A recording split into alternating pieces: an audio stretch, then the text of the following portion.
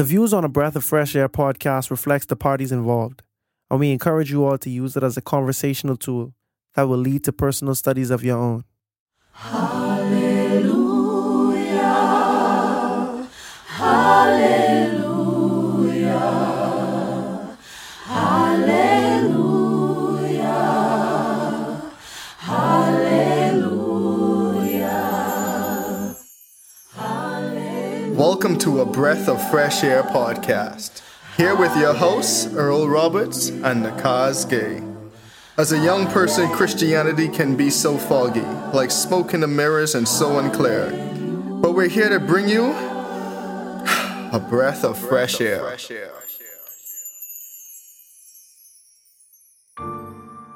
Prophet Micaiah, shall we, the kingdom of Judah, as well as the northern kingdom of Israel, go to war against Ramoth-Gilead, or shall we refrain? Go and prosper, for the Lord will deliver it into the hand of the king. Micaiah, how many times shall I make you swear that you will tell me nothing but the truth in the name of the Lord? Now shall we go to Ramoth-Gilead for war, or shall we refrain? I saw all Israel scattered on the mountains as a sheep that have no shepherd. And the Lord said, those have no master. Let each return to his house in peace. Therefore, hear the word of the Lord. I saw the Lord sitting on his throne, and all the host of heaven standing by, on his right hand and on his left. The Lord said, who will persuade Ahab to go up, that he may fall at Ramoth-Gilead? So one spoke in this manner, and another spoke in that manner. Then a spirit came forward and stood before the Lord and said, I will persuade him. The Lord said to him, in what way?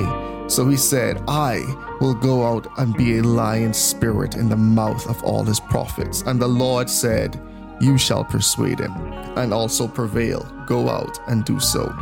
The Lord has put a lying spirit in the mouth of all these prophets of yours, and the Lord has declared disaster against you.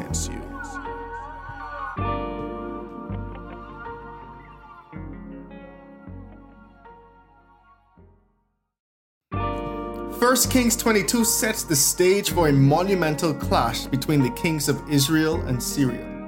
Ahab, the infamous ruler of Israel, seeks to reclaim the city of Ramoth-Gilead from its Syrian occupiers. Desperate for victory, he enlists the support of Jehoshaphat, the righteous king of Judah. A high-stakes battle will ensue that will not only test their military might, but also unravel the threads of prophecy and deception. As always, be blessed and enjoy.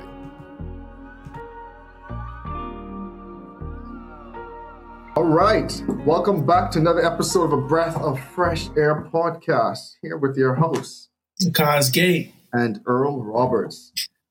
Hopefully everyone there's having a great week. Hit that like button and the subscribe button. Leave us a review if you're listening on a streaming platform. We appreciate all the support, all the love, all the people reach out during the week. We appreciate everything and the comments. So definitely appreciate you guys' engagement. Thank you guys so much for supporting us. We definitely appreciate it again. And weekly thought. Trust God in everything. That's like as general as I can be, but as specific as I can be at the same time. Like there's nothing in our lives that God is not concerned about. And as we go through our lives, we need to remember that fact, because we find ourselves just not trusting God with the small things and trusting him just with the big things and handling the smaller things ourselves, because why would such a all-powerful God care about this little choice that I have to make? But God does care. And he loves when we put our trust and our faith in him and let him work miracles for us and most often through us to be a blessing to others as well. So, trust God in everything. Amen, amen. So this week we are going to be in First Kings, chapter 22. Some twos in there somewhere. Yep. something interesting because usually I'm using like 2 or 3 screens. Now I'm just using one. It's always funny how like we get spoiled at work with multiple screens. Well, that's the truth. It's like, bro, I literally cannot function without like more than one screen now. It's really bad. Bro, one screen is, I don't know. When I was in the Bahamas and I had to work, well, I had to go to my sister work a couple of times and just say, hey, I'm not ill. You know what I mean? I really just need a computer and a space. I'll be quiet. You know? You break into the people in them job, man. Yeah, but it was a slow week and not a lot of people were in office. And I was like, you sure this okay? And my sister's like, yeah, it's okay. And I was like, oh, thank God, because I need that second screen. I ain't gonna lie. Nah, I'm hooking it up. For real. So last week's episode, we covered 1 Kings 21, and it was a story about Naboth and his vineyard. And we see that King Ahab wanted the vineyard. Naboth essentially told him no, because this is what the Lord forbid that he should give away his inheritance. Ahab was sulked and displeased and pouting. His wife Jezebel came to him, was like, why are you in this state? He said he couldn't get the vineyard, and she said, don't worry, I'll get it for you. And then we see how she went with this elaborate plot to get Naboth killed, and Naboth surely was stoned, and then Ahab was able to take possession of the land. But then we see God told Elijah to go and essentially call Naboth out and pronounce judgment against him. And we see how Elijah told, in short, long story short, that told Ahab, yeah, you're going to die in the blood, and your blood will be licked up by the dogs, and it'll be in the very same field that you took from Naboth. But Ahab had a little reconciliation moment, and God, I would say, lightened the sentence on him and said, you know what, I'll pass this judgment on to your son, and the brunt of it will pass away from you. And so this brings us to chapter 22, which is also the last chapter in the book of 1 Kings. So without further ado, here we go. 53 verses. This will be fun. So now 3 years passed without war between Syria and Israel. Then it came to pass in the 3rd year that Jehoshaphat, someone we haven't heard about so far, the king of Judah, went down to visit the king of Israel. And the king of Israel said to his servants, do you know that Ramoth in Gilead is ours? But we hesitate to take it out of the hand of the king of Syria. So he said to Jehoshaphat, will you go with me and fight at Ramoth-Gilead? Oh, I'll just finish the verse. Jehoshaphat said to the king of Israel, I am as you are, my people as your people, my horses as your horses. Also, Jehoshaphat said to the king of Israel, please inquire for me the word of the Lord today. So there's a couple things we could just decipher here.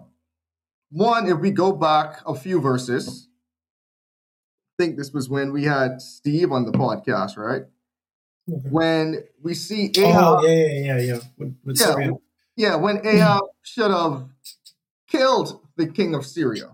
Yes. But we see he didn't kill the king of Syria. He thus made a treaty with the king of Syria, but as a part of his leniency with the king of Syria promised him a city. So now we see 3 years have passed, and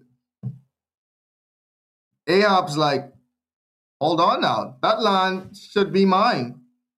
Pretty unsuccessful treaty, if you ask me. But it ain't mine. So now I have to go to war over land that I should have. So this was my father's land. The Syrian king's father stole it from my father. And now we at war. Y'all lost the first war, because you also claim our God was the God of the hills. Y'all running back, say we can fight in the valley. Y'all lost in the valley. And now the only thing stopping me from getting the land back of my father is this king, whom I have in my captivity. And I decide, me speaking as Ahab, I decide to bargain with him for this, his life for the cities, to which any man who's going to die will tell you anything to get out of that situation for the most part, you know. And 3 years later, you still don't get no city. But it's like, bro, if you had just followed God's command when he told you he was giving you this battle, you would have had your cities. You know what I mean? So I remember one time we were playing kickball at my job, right? We had teams, right? And the other team was short staff on that team. And the person who was like refereeing, he said, yo, y'all can take the win by default or y'all can play it out. I tell everybody, let's take the win by default. Everyone like, no, let's play it out. Let's play it out. You believe we played out and lose, bro? In my mind, I was like, bro, if we're going to win anyway, why are we going to exert ourselves and risk losing if this is a sure win? You know what I mean?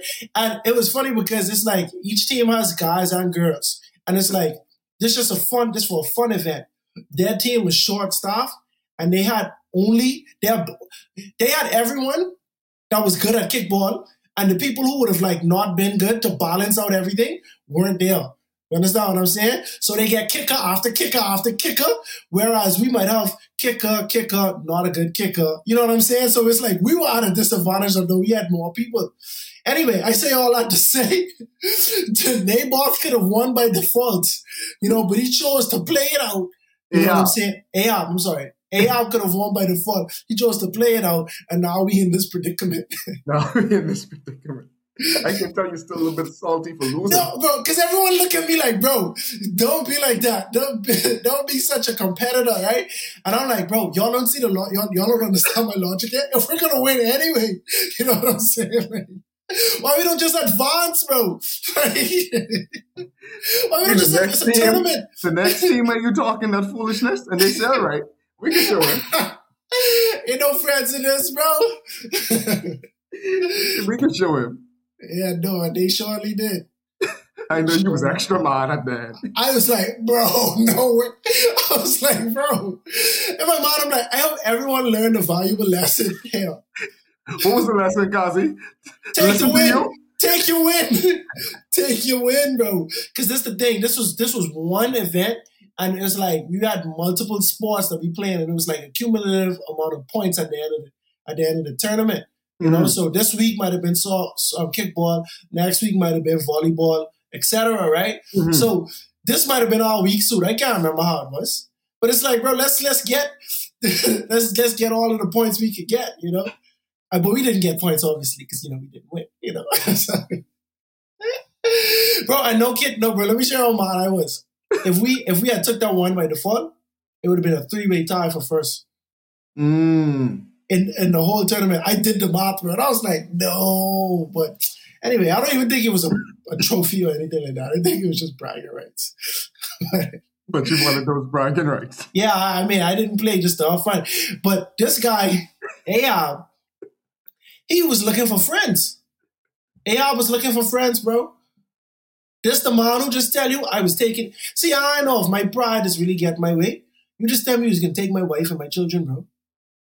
Imagine, let's take material possessions out of it, because your gold and your palaces and all that ain't do it for you. But your family, this man was trying to take away from you. But his wife is Jezebel, though. Yeah, true. And he was like, I need to get off. All my jokes aside.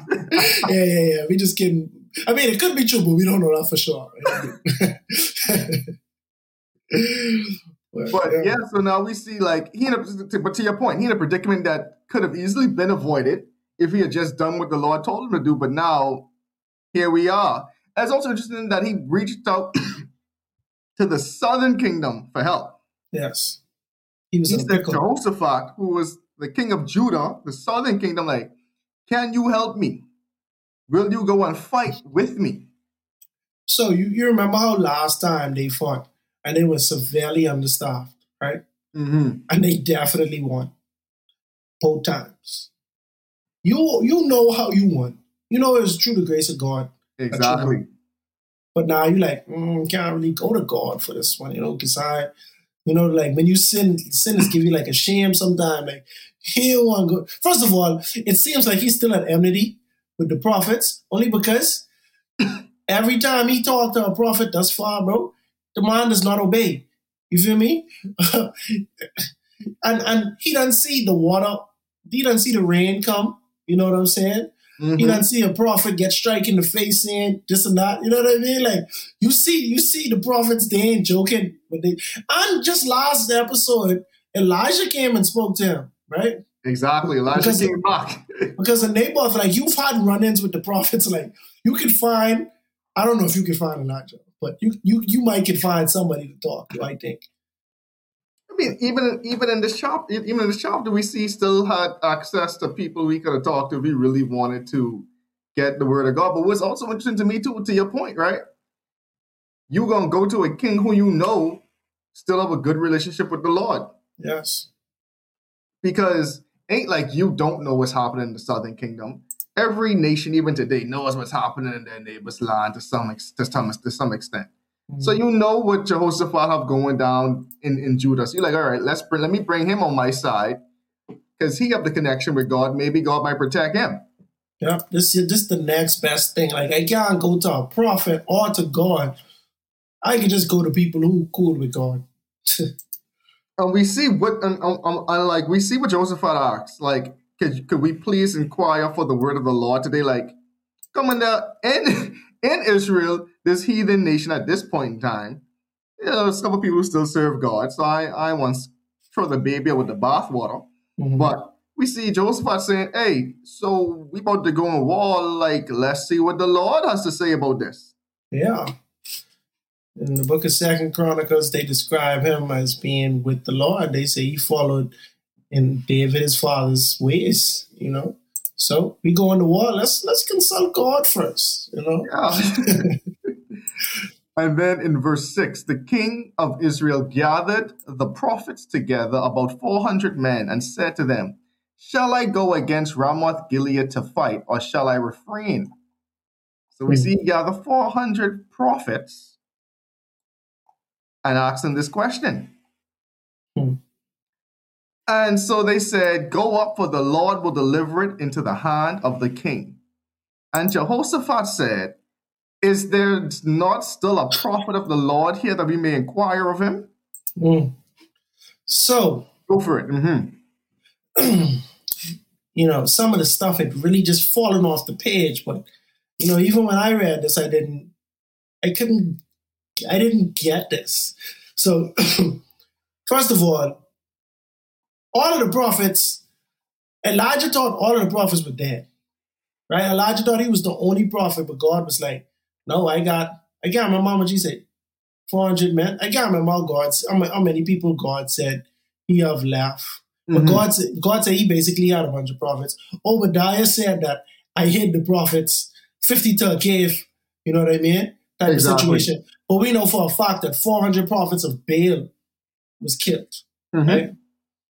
And so now, Jehoshaphat, who was a man of God, he's saying, yo, get me prophets. So we can imply that he wanted to know prophets that serve the Most High God.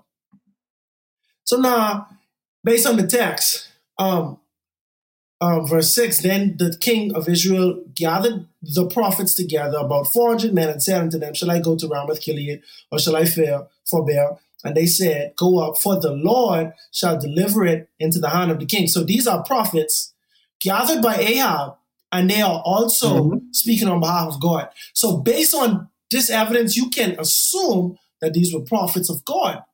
But what is interesting is how Jehoshaphat responds. Exactly. We just were saying how Ahab went to Jehoshaphat instead of going to a prophet because Ahab don't listen to prophets. You know what I'm saying? And so now, like it is very plausible that the prophets that he went to were speaking on behalf of God, but they weren't prophets of God. You know, they could have been prophets not of Baal because I believe that all the prophets of Baal had been killed, but they could have been prophets of Asherah, prophets of Malak, Shamash. All type of things was happening in Israel since Jeroboam's time. You know, But Jehoshaphat is like, all right, is there not here prophets of the Lord besides them that we may inquire? Because this is the joke he said. I want a real prophet. And it's funny how like Jehoshaphat just see through all the smoke and mirrors. He was, I just pictured him like him saying like in a shock attitude too, like, bro, who are these clowns? Like, hold on, like Ahab, I don't think you understand. You didn't have me, Solid. Like seriously, is there no more prophets of the Lord here? Like, is this how bad y'all is up here, bro? That's what I'm saying, bro. Seriously? 400 men should be convincing. You know what I mean? Jehoshaphat was not convinced. No, because these 400 jokers. Like, bro, you bring 400. Think about it too, Joe's like, you bring 400 people here, bro, and none of them got God, bro. Not one. Not one. I can't believe none of them. None of them is making sense, bro. And this a man that was doing right. He was walking in the ways of David, Jehoshaphat. You know what I'm saying? Exactly. So he could tell. He could tell the fakes. You know, the fakers. Exactly. And so now we see in verse 8, right? Which even like further like confirms what me and Kazi was just saying. Because now we see the king of Israel, Ahab, said to Jehoshaphat, there is still one man. So keep in mind, he just brought 400 prophets. So-called which Jehoshaphat asked to inquire of the Lord. Jehoshaphat say, hold on. We need I want a prophet of the Lord, like Yahweh. Now Ahab's like, oh, one sorry. of them. I kind of misunderstood what you were saying there. So yeah, still one man. And like, you know, when I was reading this, I was thinking, I was about to read, Elisha still here somewhere. Elijah with the J, you know, still here somewhere. No, it's this Micaiah something. I'm sorry. I listened to it too today and I still can't pronounce it. I believe most people would say Micaiah, right? But my wife gets on me because we say Isaiah. You see what I say? You see the suffix A-I-A-H? People is pick and choose when they want to say Aya or Aya. But I can't say Aya for Isaiah.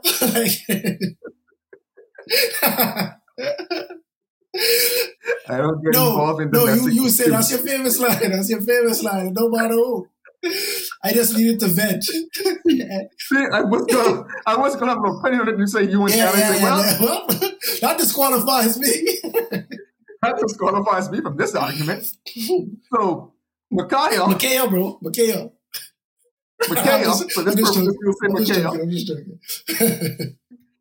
So there's still one man, Micaiah, the son of Imlah, by whom we may require of the Lord. But I hate him because he does not prophesy good concerning me, but evil. So we see Ahab knew where to go for the truth, but purposely decided not to go there for the truth. He said he hated him, and that's straight up. But that's interesting too, right? Because you hate him, or do you hate God? Because like, if you know, bro, like, you was my good friend, right? If I trust everything you say to be true to me, and you tell me something I don't like, is like, do I not like you, or do I not like your message? And at that point, if I don't like your message, at this point, the message coming from God, that means you have a problem with God. Now you're just trying to hate the messenger, but the messenger, you have no problems with the messenger. Because deep down, you know he's telling you the truth, but you can't handle the truth, or you don't want to accept the truth. Exactly. The only way I could see Ahab hating him is if Ahab believes that what he's saying is in his control, you know? And I think this reminds me of Balak a little bit, Balak in Numbers, whereas these were people who worship idols. They weren't servants of the Most High God. So when they see a prophet, they look at the prophet like there's somebody who determines the future, like a fortune teller.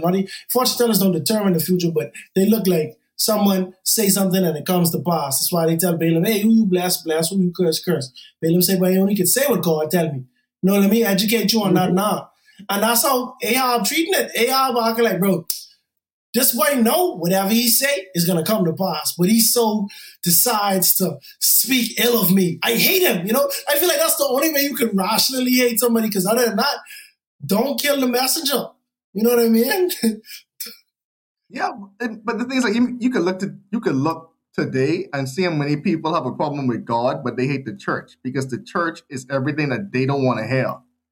And I really think like that's what's happening in this story. That's what a lot of people's problem is now. You have a lot of people who grew up in the church, hear some truth that don't resonate with them, kind of offends them because they don't want to address it, and now you have a major problem with the church. But really and truly, you have a problem with God, but you don't want to accept that.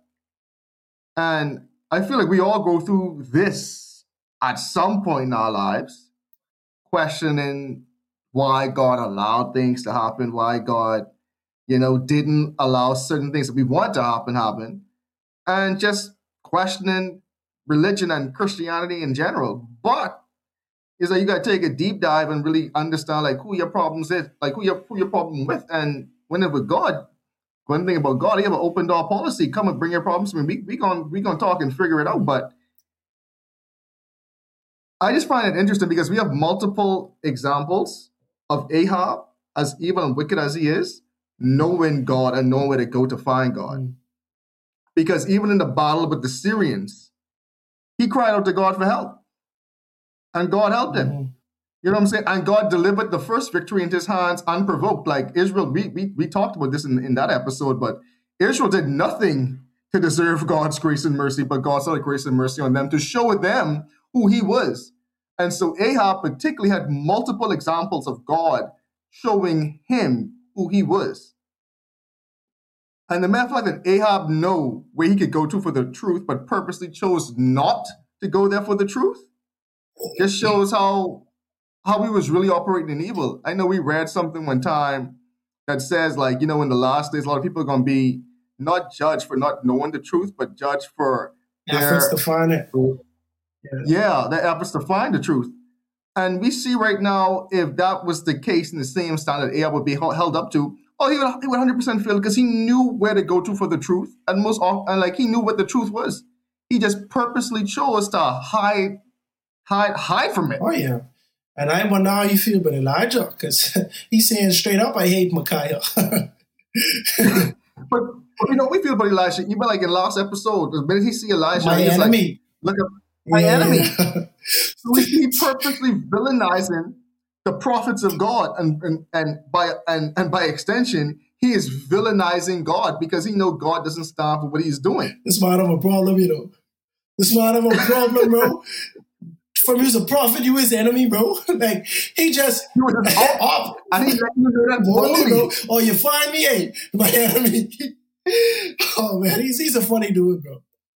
So now, what I do like, or what I do find interesting, like we see Jehoshaphat being a true man of God. He checking that right at the door. He was saying, "Yo, bro, don't say such things. Use the king." Like how you could say you hate the man of the Lord because he prophesies against you concerning evil. Because Jehoshaphat saying, bro, anything he prophesied is from God, so you can't say it's evil. Now you really need to be looking at yourself and being like, why is he saying these things to me or against me? But you can't say you hate him because of what he say. So that's what a reasonable person would say. Really address it. That's what a reasonable person would think. I can imagine Ahab like, well, I don't know why I bring you here after all. Anyway, come bring Micaiah here.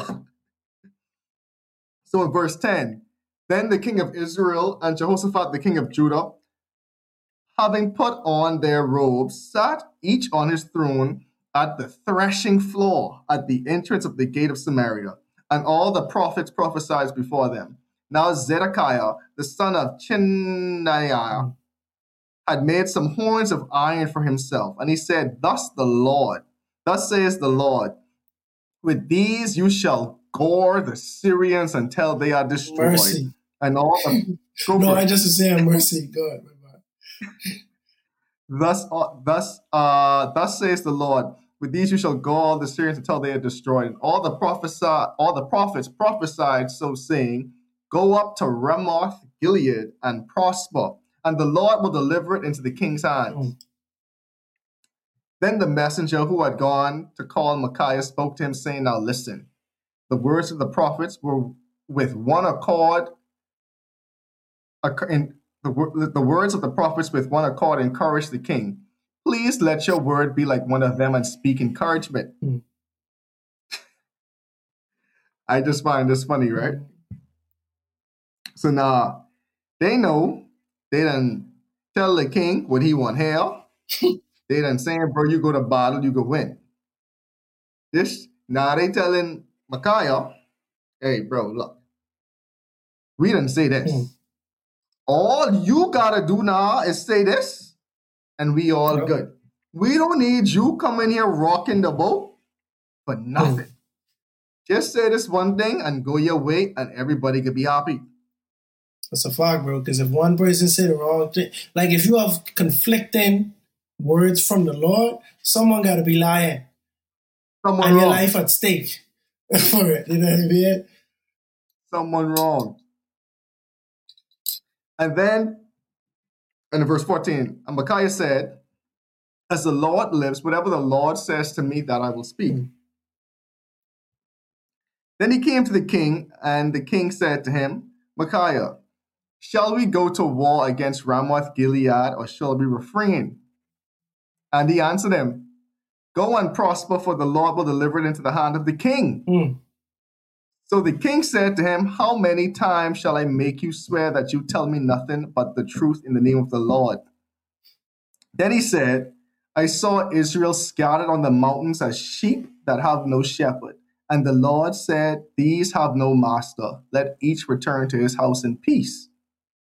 And then the king of Israel said to Jehoshaphat, did I not tell you that he would prophesy, that he would not prophesy good concerning me, but evil?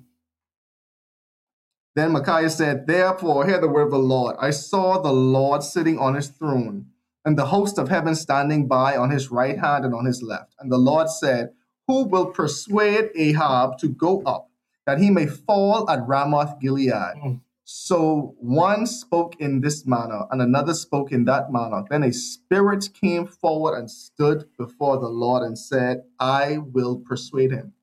The Lord said to him, in what way? So he said, I will go out and be a lying spirit in the mouth of all his prophets.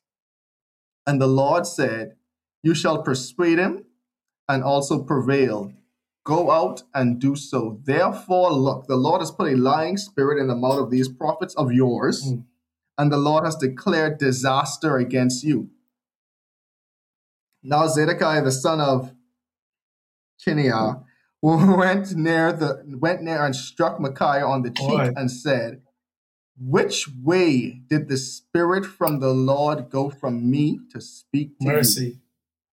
And Micaiah said, indeed, you shall see on the day when you go into the inner chamber to hide. It's starting to get good, bro. This story's starting to get good, bro. So the king of Israel said, take Micaiah and return him to Amnon, the governor of the city of Joash, the king's son, and say, thus saith the king, put this fellow in prison and feed him with the bread of affliction and the water of affliction until I come home in peace. Then Micaiah said, if you ever return in peace, the Lord has not spoken by me. And he has said, take heed, all you people. So I decided to advance a little bit since I saw what the time was, but now we could discuss. Yeah, this is Zedekiah guy. Zedekiah, first of all, Zedekiah, son of Shanana, whatever. He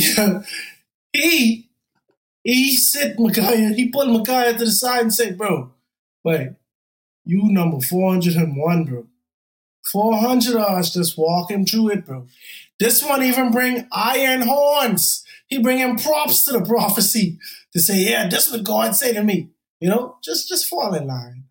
Just fall in line. But I just mighty sloppy, baby. No, because first of all, you going against the script and then you turn around and telling me an evil spirit in me. He take that personal. He take that personal. Right? Just so you know, Micaiah had to be a man of the Lord, bro, because I had to slap him. I slapped. Hold on, what? All right. You thought this was okay? Yeah, but your boy slap him, bro. He say, hold on. You telling me an evil spirit deceiving me? That's disrespectful, bro. I'm a prophet. I'm a so-called prophet. You know. But going back to the top, right?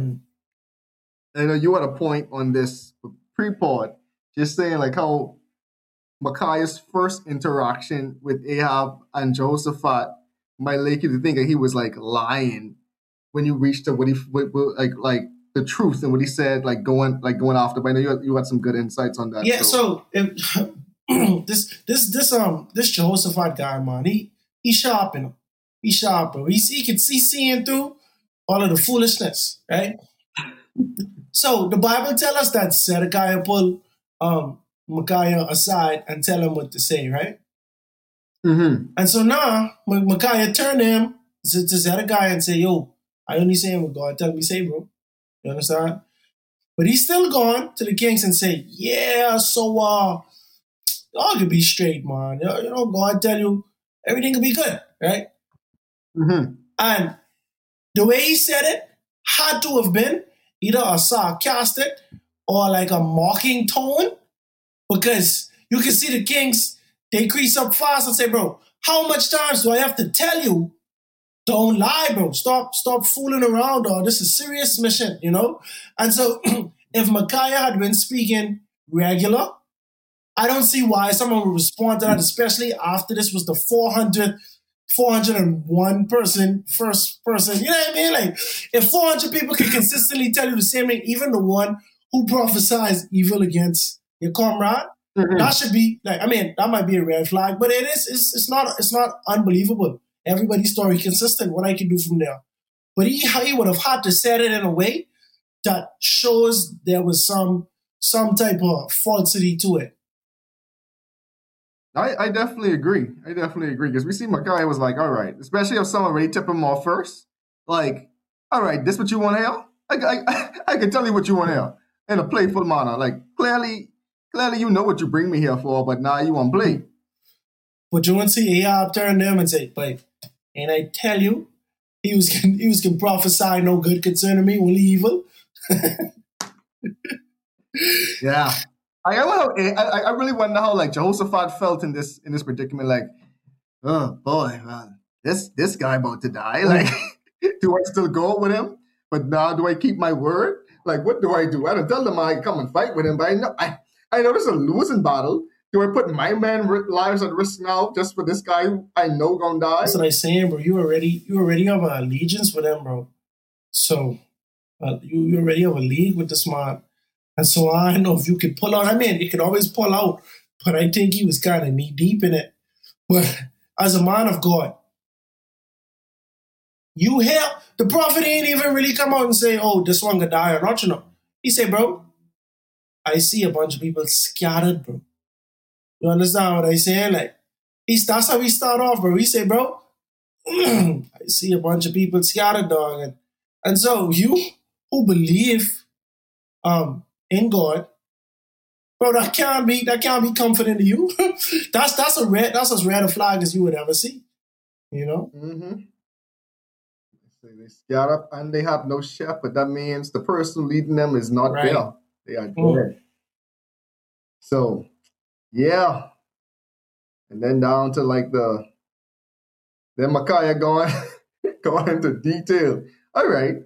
So you want to know why I'm saying something different for real? These men been lying to you. And here's what I really saw. My boy gave him a preview of what he saw taking place in heaven.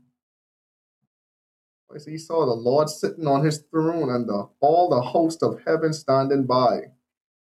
Kind of reminds me like the story of Job. Like when we see in the beginning of Job where there was a meeting of the council of heaven and the accuser showed up. Kind of looked like the accuser showed up here, like, all right, yeah, let's go. We okay. I can take care of Ahab. And this written real. I can do him so bad, but I can put it on him so thick right now, bro. He ain't gonna know what of him, but I can send a bunch of prophets out there. But what's interesting to me though is that this type of language or this type of intel is rarely ever spoken of in the Bible. And Job is an anomaly, and a lot of people write off Job as if it's allegory or it's like a poem. Or, a lot of people say it's just a literary book. It's like a parable. I don't know what indicates that for people. I read the book multiple times. I don't share those sentiments, but it's not often that the Bible or prophet gets to tell like spiritually what's happening behind the scenes. They say, bro, they had a meeting. Now, mind you, I feel like you got to be a very important person for the whole council to be meeting about you, for sure. You understand? Like, the Satan thought he had it in the bag that time because he said, wait, no one on earth following you for real, bro. And God was like, have you considered my servant? You see my servant, bro. You overlooking me. I can see that Job is not a king, but I can see that happening because he's like, bro, you can't say no one. I can show you one person for sure, you know? It's the king of God's people, of half of God's people, per se. Because the half, one kingdom.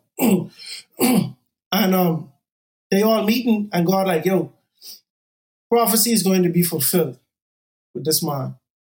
Who is going to set it up, you know, for it to happen, you know? And this is so interesting because it's like so many deep dives you could get from this very chapter, from this very scenario, you know? But I believe this is one of them ones where it's like when God said that, when the book of Samuel said that God tempted David to number the people, right? And then when you read in Chronicles, it's an evil spirit. First, it's an evil spirit from the Lord tempted him, and that's in Samuel, I think. And then in Chronicles, they say Satan tempted David. You understand what I'm saying? And so it's one of them things where it's like the absence of one equals the presence of the other. You understand? The absence of God equals the presence of Satan. The absence of Satan equals the presence of God type of situation. So it's like God and them talking about they meeting to say how this gonna come about, right? And I know I don't really flesh this point out too deep, but basically the reason why Ahab could be deceived and all these things happening, it might not be that God conspiring, you know, but it's that God is fully removing all of his defenses away from Ahab. And now it's like, who gonna be the one to actually set this up to happen, because it's going to happen. You understand what I'm saying? Because that's what I prophesy for it to happen. But it's not the fact that God is saying, yo, I setting you up to be deceived. I removing my protection from you, right? And when I release you to the dogs, bro, all deception is gonna happen. You understand? But it's not who's gonna do it. You know what's interesting too? A different way you could phrase it is, I'm giving you what you want. Because in the grand scheme of things, bro, Ahab wants this land. Ahab wants to go and get it. Ahab had already conspired in his heart that he is going out. He already got his yes man to tell him it's okay to go out. You know what I'm saying? I like that. And we can see by the way he responds that no matter what, even if God had said, yo, I'm going to come and tell you the truth, like we can see that the truth does not impact Ahab's decisions. You know what I mean? No. Yeah. Not at all. I mean, because like a lot of people got to look at it two ways too, because like, remember, like when God hardens your heart, he is giving you over to your own desires. He letting you do whatever you want to do, what you already made up in your mind and heart that you are going to do regardless. God hardens Pharaoh's heart. Pharaoh already made up in his heart that, bro, I am not letting these people go. No matter what you do, I am not letting these people go. So God say, okay, that's your choice. Lock it in. And it's you know so what I'm interesting, saying? bro, when it says God did this thing and the result is evil, bro, it's like it paints God in a bad light, but it's always a way to look at it. It's always a way where you don't have to even come to that conclusion.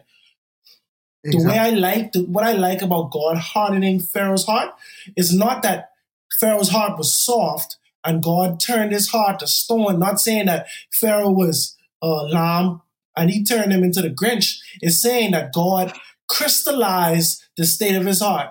It's like harden. Exactly. Like I would like if the Bible was written in English, I would say freeze. He frees your heart right, not like an ice turn, but like a pause. You know what I mean? Like he frees your heart right in the state where it was, so you ain't changing for the worse or for the better. You know what I'm saying?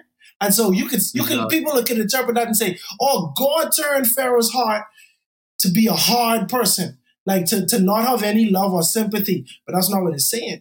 It's saying that God kept him the way that he proved himself to be. God kept him in that way, you know.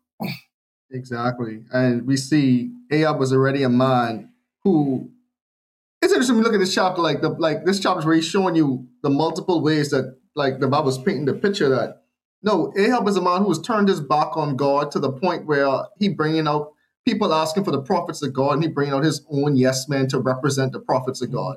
And take someone who really know God to come and check him and be like, no, I really want a real prophet. And so now we're seeing, without them explicitly saying that his heart was hardened, he was locked in his ways, and most of that time was you really chase after your own selfish ambitions with no respect to God. So God letting you do what you want to do. And if God ain't protecting you, you open yourself up to be deceived, to be led astray. And quite honestly, you just open up yourself to do what you want to do, what is right in your own eyes. Mm-hmm. That's what you're doing. You're doing do as thou wilt, which is the number one like mantra command for Satan. Yeah. Exactly. Do as thou wilt. And that's what a lot of people get it like so wrong, because it sounds so good. I'm doing what I want to do. And it's such an interesting place because you should be doing what God wants you to do. But that's a different story for a different day. And it's a tangent. I'm already like 40-something minutes in. So I'll keep on progressing the story. But yeah, like going back to verse 28, we see how Ahab was like, yeah, like put this guy in prison until I come back. And Micaiah was like, bro, if you even do come back, that means that God's prophecy wasn't fulfilled. So, buddy, it ain't looking too good for you. Yeah, if you come back, I name. You see what I'm saying? Like, that's what he's saying. The Bible is I name. All right. So in verse 29, so the king of Israel and Jehoshaphat, the king of Judah, went up to Ramoth-Gilead. And the king of Israel said to Jehoshaphat, I will disguise myself and go into battle, but you put on your robe. So the king of Israel disguised himself and went into battle. Now, Gazi, if you're so confident you can win, why are you disguising yourself in battle, man? You know, I was listening to a sermon the other day, and it was actually talking about this same chapter. It's crazy. The pastor was saying that it can be assumed. He wasn't saying that this happened, but his assumption, he's making a joke out of it. He said it can be assumed that Ahab was trying to be a commoner so that Jehoshaphat could be dressed up like the king, so that he could be the number one target and get the smoke off of Ahab. You see what I'm saying? And like, if that's the case, that is so messed up. Like, now, to your point, if you're so confident you can win, you don't need to disguise. If your prophets was right and they say God say, you should go there big and bold and confident, right? But in the back of your mind, you feel like, bro, they might be wrong. And if they're wrong, I want Jehoshaphat to be the target. He the one coming through looking like the king, not me. You see what I'm saying? Richard, and again, I'm like, Jehoshaphat. Why you here, bro? Like, even under this, they could be like, bro, this is your battle, you know. Dog. This is your battle. Why? I gotta be the one taking all the heat. No, man. You would see me, hey, boys? Park it up, we going back to Judah. No, you weren't making no sense. But he probably marketed it to Jehoshaphat that, no, you could be the king, and when we win, you can get all the glory. You understand what I said? Man. So now the king of Syria had commanded his 32 captains of his chariots, saying, fight with no one, great or small, but only with the king of Israel. So put this in other words, he's telling his 32 best skilled fighters, don't waste your time on the fodder. I've given you guys a mission. Hunt the king. hunt the king. Don't waste your time. You know, we're watching these movies all the time, these medieval movies and these old-time movies, you know, the big general one being in the front line fighting. He killed about 10 people with his sword slashes he running through. He tell you, hey, don't even worry about that. Y'all mission is to stay in the back, and when y'all find the king, that's who y'all attacking. You got a special mission. So, but hold on. This the same king who Ahab give him his life. You see how he trying to do you?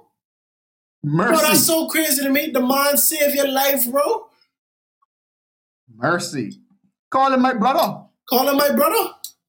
So you do your brother friends like that, boy. You don't need no enemies. Who needs enemies? Who needs enemies? So it was when the captains of the chariot saw Jehoshaphat, they said, surely it is the king of Israel. See it now. They turned aside to fight against him. And Jehoshaphat cried out. Oh, man. And it happens when the captains of the chariot saw that it was not the king of Israel, that they turned back from pursuing him. I tell you, the pastor say, in the same sermon, the pastor say, Masi, when they start pursuing Jehoshaphat and he started crying out to the Most High God, the Syrians was like, oh, no, that ain't Ahab. Ahab don't worship God. That can't be Ahab. I mean, that's a joke. It could be true, but, you know, God just answered his prayer when he cried out. That's really what it was. Yeah, you see God answers prayer. You go in 2 Chronicles in chapter 18, it shows that when Jehoshaphat cried out, the Lord helped him. And God diverted the men from him. Oh, man.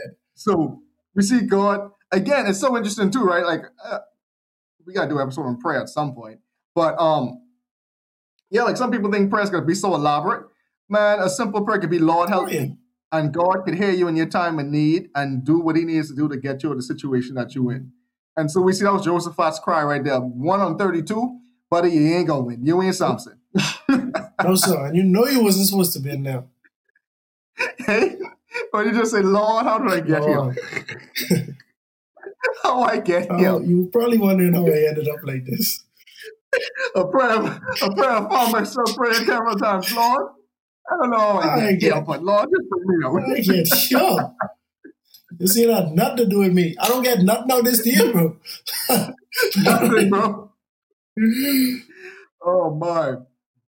And so now in verse 34 is where it gets really interesting.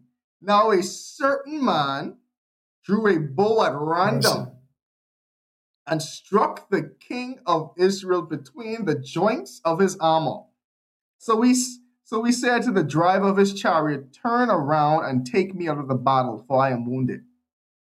The battle increased that day, and the king was propped up in his chariot facing the Syrians and died at evening.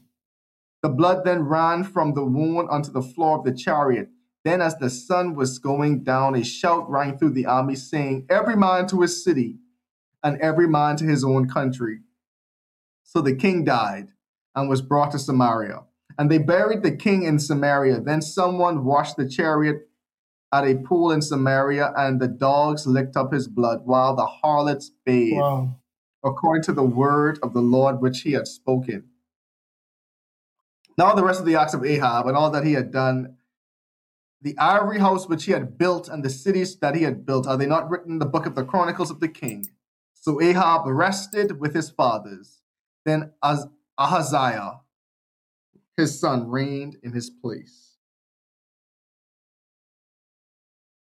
You don't think it's interesting that it wasn't a captain, it wasn't a dignitary, it wasn't even like a known soldier. Just an unknown soldier at random, probably don't even know who he was really aiming for, because again, you are disguised. And the arrow sailed through the air and hit him at the right point to go in between his armor. Caused him a fatal wound, and he bleeds out and dies. Bro, what are the odds, bro? And it's so funny, the fact that this person is unnamed, like that lead me to believe this was someone from the Jerusalem, the Israel, or the Judah army, bro. Because you say his family fire away? Right, because think about it. They could have said, and then an archer from the Syrian army. They could have said that, bro. You know what I mean? Like, but they just say a random person. So we know it had to have been obviously from one of the sides. But because it was so random, that implies that there was no target. He just shoot his bow. He didn't have an intended target. He just was shooting. Bro, that's like when you see in them, I probably use a lot of movie reference. That's when you see in the movies when they just do their bow and just shoot it towards the enemies. Like, you don't really know you shoot. You just know when the enemy's over here and I just shooting my bow over there. Yeah, that's true.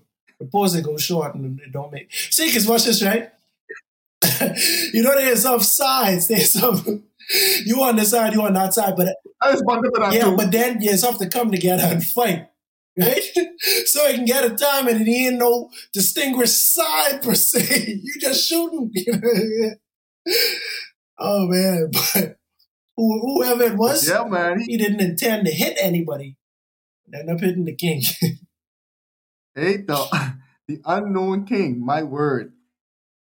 And so, yeah, we see Ahab died in battle, as Micaiah prophesied it would be.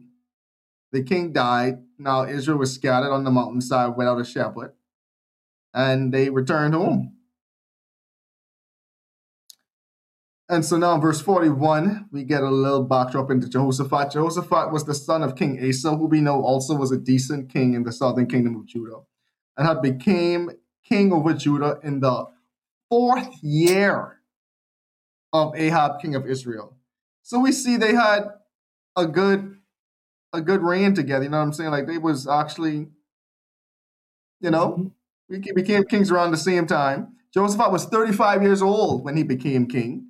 So this wasn't a kid. No. Grown man. Big grown man crying out to God for help, boy. I don't blame him. I don't blame him. And he reigned 25 years in Jerusalem. So we see he reigned until he was like about 60. His mother's name was Azubah, the daughter of Shilhi, and he walked in the ways of his father Asa. He did not turn aside from them, doing what was right in the eyes of the Lord. Nevertheless, the high places were not taken away, for the people offered sacrifices and burnt incense on the high places. Also, Jehoshaphat made peace with the king of Israel. Okay. Now the rest of the acts of Jehoshaphat, the might that he showed and how he made war, are they not written in the book of the Chronicles of the king of Judah? And the rest of the perverted persons who remained in the days of his father Asa, he banished them from the land. There was no king in Edom, only a deputy of the king. Jehoshaphat made merchant ships to go to Ophir for gold, but they never sailed, for the ships were wrecked on Ezon Geber. And Uzziah, the son of Ahab, said to Jehoshaphat, "Let my servants go with your servants in the ships." But Jehoshaphat would not. And Jehoshaphat rested with his fathers and was buried with his fathers in the city of David his father. And Jehoram, his son, reigned in his place. Uzziah, the son of Ahab, became king over Israel in Samaria in the 17th year of Jehoshaphat, the king of Judah, and reigned 2 years over Israel. He did evil in the sight of the Lord and walked in the way of his father, and in the way of his mother, and in the way of Jeroboam, the son of Nebat, who made Israel sin. For he served Baal and worshipped him and provoked the Lord God of Israel to anger, according to all that his father had done. Here ends 1 Kings. Boy, 1 Kings, what a book. What a book. And we're going to go into Jehoshaphat in later chapters for the audience. So. I can get a little sad when we get through some of the narratives. The prophets, they could be a whole different type of research and analysis. You know what I'm saying? Yeah. Break down Ezekiel. Oh, yeah. I'm finding powerful stuff in there, bro. And it's actually, what you would say, it's actually stuff that people don't try to attack. Like, there's stuff they don't try to tackle when they read in the Bible a lot of times. No, not at all. You know? Not at all. Just like how you say you used to put your name in Genesis and be like, the cast begotten the cast. Other people is the wheel in the wheel with eyes are up. Keep moving. This is a lot now. Whoa.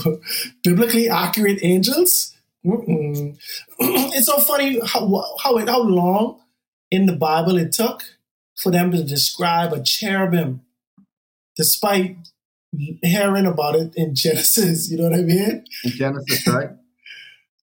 Cherubim with a flaming sword, man. So yeah, what's your thoughts on this chapter overall? Okay, so this is the end of the book. Actually, end of the book, bro. It's crazy. Ahab is probably one of the most notorious kings in this book and in all of Israel. You know what I'm saying? This man is perpetually wicked. And you didn't think, like, at the time when we were reading on Jeroboam, it was like, all right, you was just wicked, unprovoked. But Ahab, he too, took it to a whole new level. Like, no, I rebuilding Jericho, bro. Like, chillax. Like, I going out my way to disobey God, you know? And then we killing the prophets. Yeah. And then we doing it some more, you know what I mean? And he was just doing things his own way.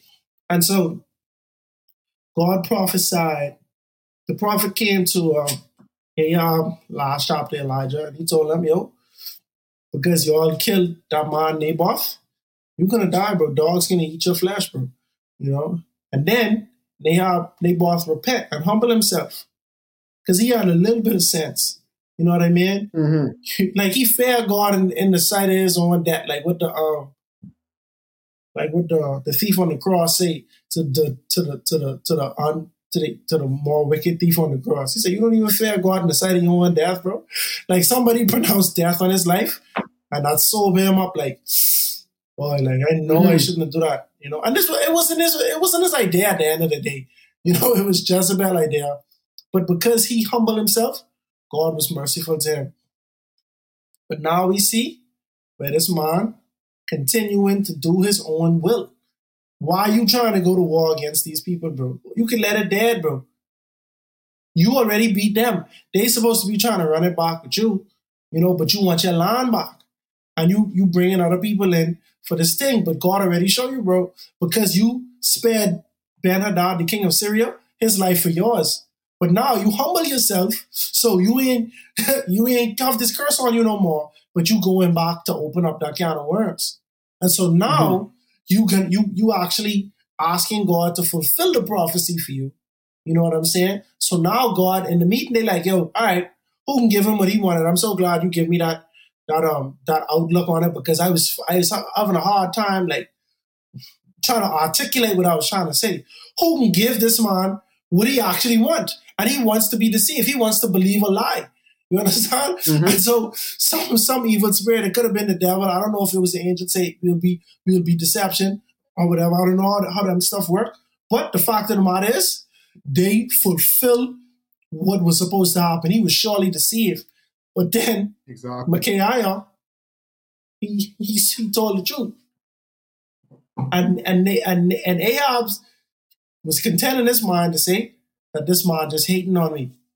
I hate him, bro. He don't never say nothing with sense when it comes to me. He don't say nothing good to me. So what I can do, I can go to war. I can prove him wrong, or I can prove him and God wrong, and we can get this land, and we can make it out. But as luck would have it, and it ain't luck, as the prophecy would have it, you surely died, bro. You surely died. I got a question, right? And I know we ain't talking about this off pre-pod, so, like, forgive me. But it's the end of the book, right? I mean, end of the first book of Kings, even though we had Kings before this, right? But remember how Judges ended? Yes. When it was like those famous lines, these were the days before Israel had no king and everyone did what was right in their own eyes, right?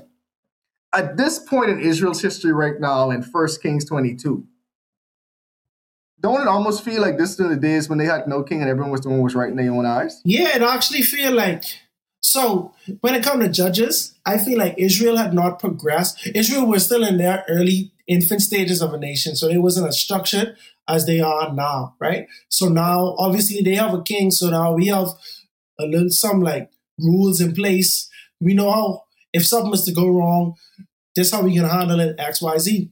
Judges. But one would argue they had the rules. Okay, watch this. When when the lady was raped, all Israel say, boy. we going and we killing everyone. We killing every Benjamite. You understand what I said? We wiping out this whole thing. They already had the Torah. They already had the rules, right? But they say, no, we just killing everyone. And then people have to say, yo, you can't kill out a whole tribe, man. You know what I mean? We gotta make up for this now. You understand what I said? So I feel like they were a little more lawless, but now they are more like apostate. So they was just trying things out back then. They was just trying to say like, all right, we ain't worshiping God. Let's just see what works for us. They keep failing and they keep getting in captive and God keeps saving them, right? This time around, we have a king that has had, he has already had a lot of people before him to show him the way how things should go, right? You don't have to reinvent the wheel, but he chose to reinvent the wheel. So you have someone leading you to specifically be idolaters. My interpretation of Judges is that everybody just strayed away. Everybody just was relaxed, and the influences around them, they gave in. No. In the book of Kings, we see when Jeroboam started, he was like, yo, I'm making my own religion. I am like mesmerizing people into not worshiping God. Like it's like I'm hypnotizing y'all. Like I taking y'all out. It's almost like how people say like cults and stuff like that, like Jim Jones and stuff like that. All of us, we out the way. We ain't, and y'all ain't have no reason to leave. You can't leave, bro. You can't go to Israel and worship. And while I'm doing this, I'm giving y'all all type of imaginary scenarios now. You know, and because I'm doing this, I could bend the rules. It's not set in stone. I could bend the rules in any way. And then I get in people, scoundrels. I get in all type of random people just to be priests. We making up stuff. If that's what your nation was built on, bro, it's no surprise that you could end up in an Ahab situation. With Judges, they was flip-flopping, but they were built on Moses and the Mosaic laws and stuff like that. Now, Israel has a king, and their king is lawless. You understand? Before they didn't have a king. Which one worse? I think now. Which one do you perceive to be worse? No, I would perceive now because it's like when we were talking about Jezebel. Bro, I was asking you if you think Jezebel is probably the most wicked or the most notoriously wicked woman in the Bible. And you say, probably. You was like, bro, I don't see people who can compete with that, right? The fact that in Revelation, we liken the apostate church during the beast power, right, to Jezebel or to being deceived by the likes of Jezebel, right? So they call Jezebel a harlot, right? When you commit adultery, you are being unfaithful to your spouse, right? In Revelation, they use these terms synonymously: harlot, adultery, fornication. It is the theme is unfaithfulness. You are being unfaithful to Jesus, our bride. Husbands are to love your wives as Christ loved the church. Like you see these type of parallels between husband and wife and Jesus and the church and Jesus and his people, right? They liken Jezebel to being the ultimate home wrecker. You understand what I said? That's the king. So now, like, we don't see much callbacks to Judges where it say, hey, don't be like when this person was around. Don't be like when them. But Jezebel, Ahab, this reign, they using that as the poster child of, yo, don't be like them spiritually, you know? And then, if that ain't enough, when Elijah spoke to Ahab last chapter, he was basically saying, bro, you was a different type of wicked that we hadn't seen before, you know? So I feel like Jeroboam alone take the cake with Judges, them type of things, because they was just following after other nations. But Jeroboam was like, no, I am inventing ways to sin. I'm leading you guys into this. Yeah, I invented new ways to anger God, basically. Interesting. I definitely agree. But I gotta ask you, yeah. Go ahead. No, I gotta ask you, which one would you perceive to be the I guess the worst scenario that the Israelites have put themselves in? See, I'm so torn in it, right? Because it's like, given the context we know in Judges, right? When you got, when they asked, I guess it was probably in Samuel, when they asked for a king, it was like, we don't trust God himself to lead us in an invisible form no more. We want a physical representation of God now, right? And God was like, this is not what I want, but you guys won't be like these other nations so bad. Anyway, I'll give over to it. I'm gonna let you know what a king gonna do and what a king, like, how much of a crux a king gonna be to you guys now. But here you go. And now to see even the progression from David to how now is two separated kingdoms, one good sometimes, the next one ain't good never. Like, it's just it's just interesting, man. Like, I definitely think that, like, overall they're probably in a worse position now. But it's just so interesting how God never really intended for you guys even to have a king to begin with. And so it's like in following after their own hearts, their ancestors, they themselves are to blame for the scenario that they're in. But it also like sucks because now your leader, who should be holding you accountable and helping you stay on a path towards God, like, what do you do when your leader starts messing up? And that's all you know. And this makes me think too, I mean, like, you have so much different nations over here who are just legit not Christian nations, don't care for Christianity, don't have to hide if you want to be Christians. And it's just interesting to think, like, we take it for granted, but in other parts of the world, like, what do you do when your leaders, they themselves don't promote what you believe on a religious standpoint, you know? So it's an interesting thought to have. All right, so a thought just came into my mind. Because I was going to say, so like, we just doing this for kicks because obviously we can't measure sin or iniquity or badness, which one was worse, you know? But I could pose the question, which is worse, bro? Like, Israel at that time or society today? You know what I mean? Or any nation today, you know? And so I believe that it's going to get perpetually worse, but it's going to be structured differently. And so even now, we might look at it like 10 years, 1,000 years ago. It was way more barbaric than now. People like the universal church.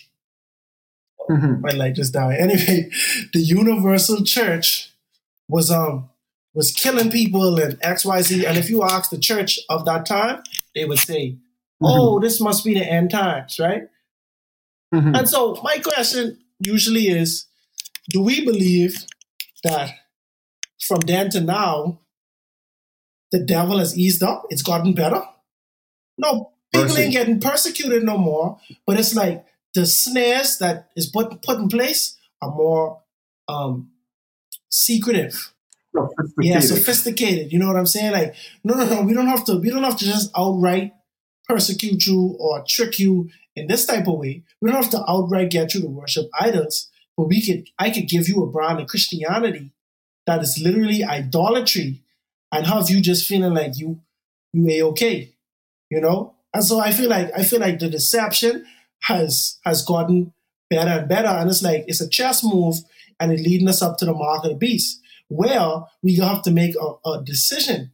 Am I going to follow the beast or am I going to follow the Bible, aka the word of God? You know what I'm saying? And so from judges to kings, I think it's just a more sophisticated delusion. They have a king who set up altars and high places and stuff like that. And so they have a national religion to follow. Opposed to judges where people just was adopting. They was just like, I see over there, they do this. Yeah, I'll take some of that. You know what I'm saying? They was guessing. They were like a chicken without a head. They ain't had no leadership. You understand? So they was doing everything that seemed good to them. Now we have someone who know the evil that they want to portray, and they spoon feeding it to you, you know, as a nation. That's what the kings of Israel have been like. So yeah, it's interesting. It's definitely interesting. So overall, like, I guess I was going to ask a crazy question, but we kind of already answered. Like, who's been the worst king so far? But someone has that take. Yeah, it would have to be between Ahab and Jeroboam. But I sure it's one other king in between where I think it was like God was saying, you've been the worst. And then someone else came and he's like, no, you was the worst. Maybe Baasha, right? So it was like Baasha and the one right before Baasha too, like, because all of them was just bad. Yeah, that's what I'm saying. They were getting creative in the ways that they wanted to be wicked. Like, hey, I think, how can we piss off God in this way? You know? I think that's what they was doing. So overall, how we gonna end this bad boy? Like, it's interesting. I don't know. Closing thoughts on the Book of Kings, First Kings. I can't wait for Second Kings because when Elijah was introduced, we see him as the protagonist, right? But it's one of those things where he was away for a while, and so he was no longer the main character, but he was like the side person in the story. So Ahab, that's been the person that we've been following for quite some time. But as we similar to how we ended last chapter, it's not like you do wrong, punishment instant. We serve a God that's a merciful God. When we see God acting impatient, excuse me, when God saw when Moses was on Mount Sinai and the Israelites were worshiping the golden calf, we saw God get very angry. God threatened to destroy them. One could say it's an impatient God, very impatient. But if you read the book of Ezekiel, you will learn that before God even came to Moses, he came to the Israelites saying, yo, I want to bust y'all out of this joint. Hey, throw away the idols. You know what I mean? And it was like, no, Dre. You see what I'm saying? So let's get through the Bible. And that's why I'm saying, like, when it comes to the prophets, there's some information that people don't really delve deep into, and it's essential. It's essential. In the book of Ezekiel, God talks about, it's the same chapter where they say, I gave you my Sabbaths. Remember we talk about this with Steve. The same chapter where it's like, also I gave you my Sabbaths as you remember XYZ. God was talking about how I came to Egypt and I tell y'all who I was. I said, y'all put up the idols. So they ain't doing it. So imagine this. They didn't do it then.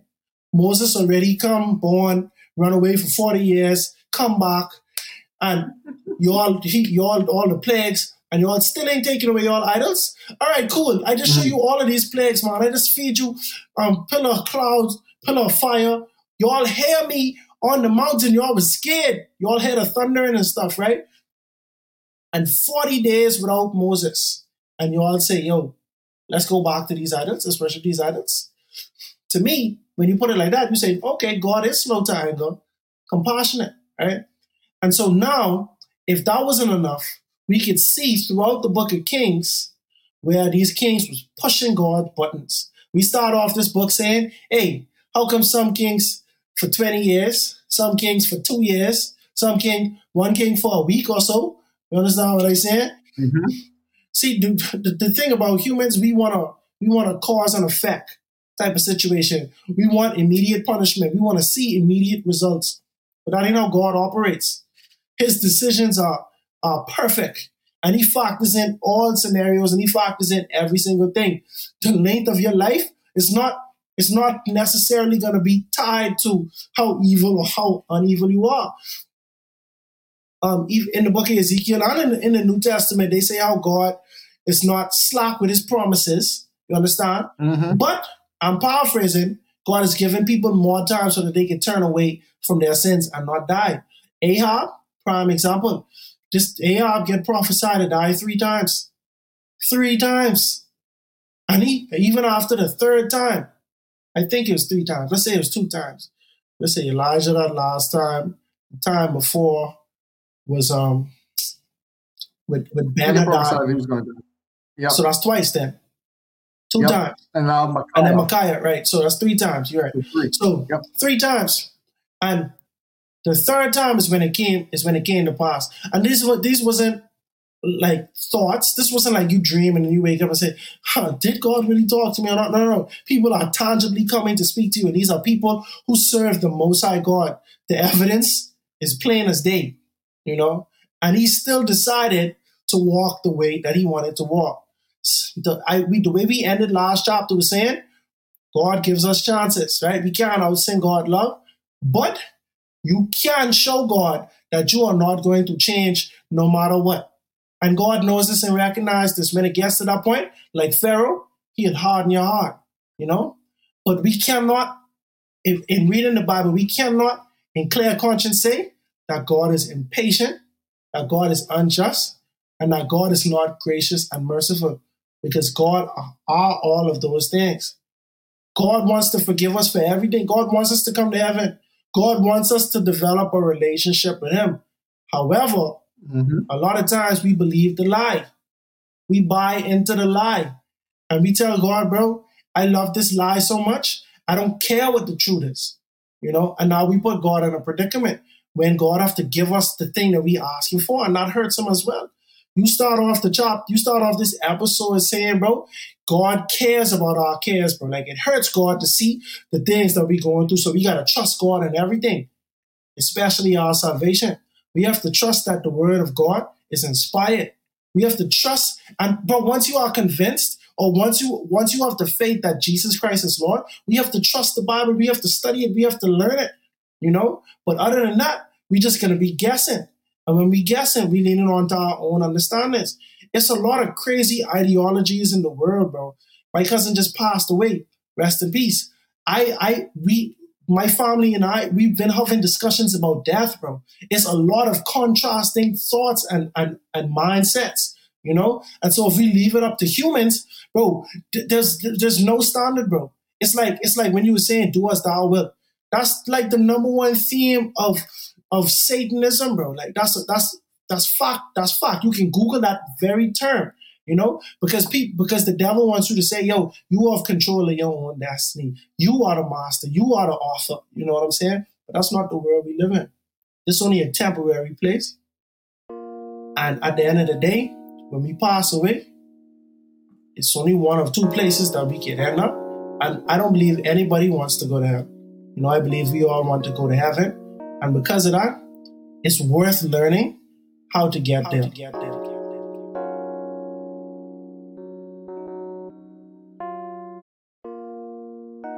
Prophecy has been fulfilled. Ahab, the king of Israel, is now dead, and the dogs have licked his blood. Now his son sits on the throne, Ahaziah. But will he be a righteous man, or will he follow in the footsteps of his fathers? We'll find out on the next episode of A Breath of Fresh Air. Tonight's episode included voice acting by your hosts, Earl Roberts and the Cars Gay. Remember to go ahead and research on your own in order to get a more firm understanding of tonight's episode. And if you enjoyed it, make sure to like, subscribe, and share with your friends. You can follow us on social media at A Breath of Fresh Air Pod on Instagram and BOFAPOD on Twitter. Thanks, everyone, and we'll see you next week.